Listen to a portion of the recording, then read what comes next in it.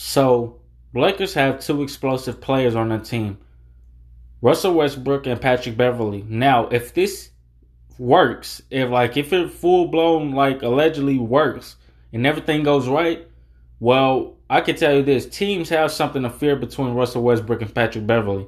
That's all I'm gonna say to that because I feel like you have two explosive players on your team and they're very competitive, and I'm pretty sure they don't want to lose at all.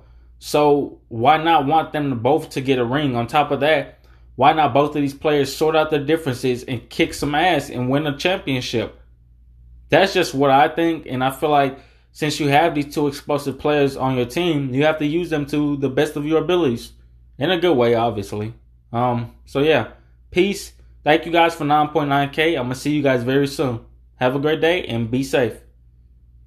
Bring home a championship, LA.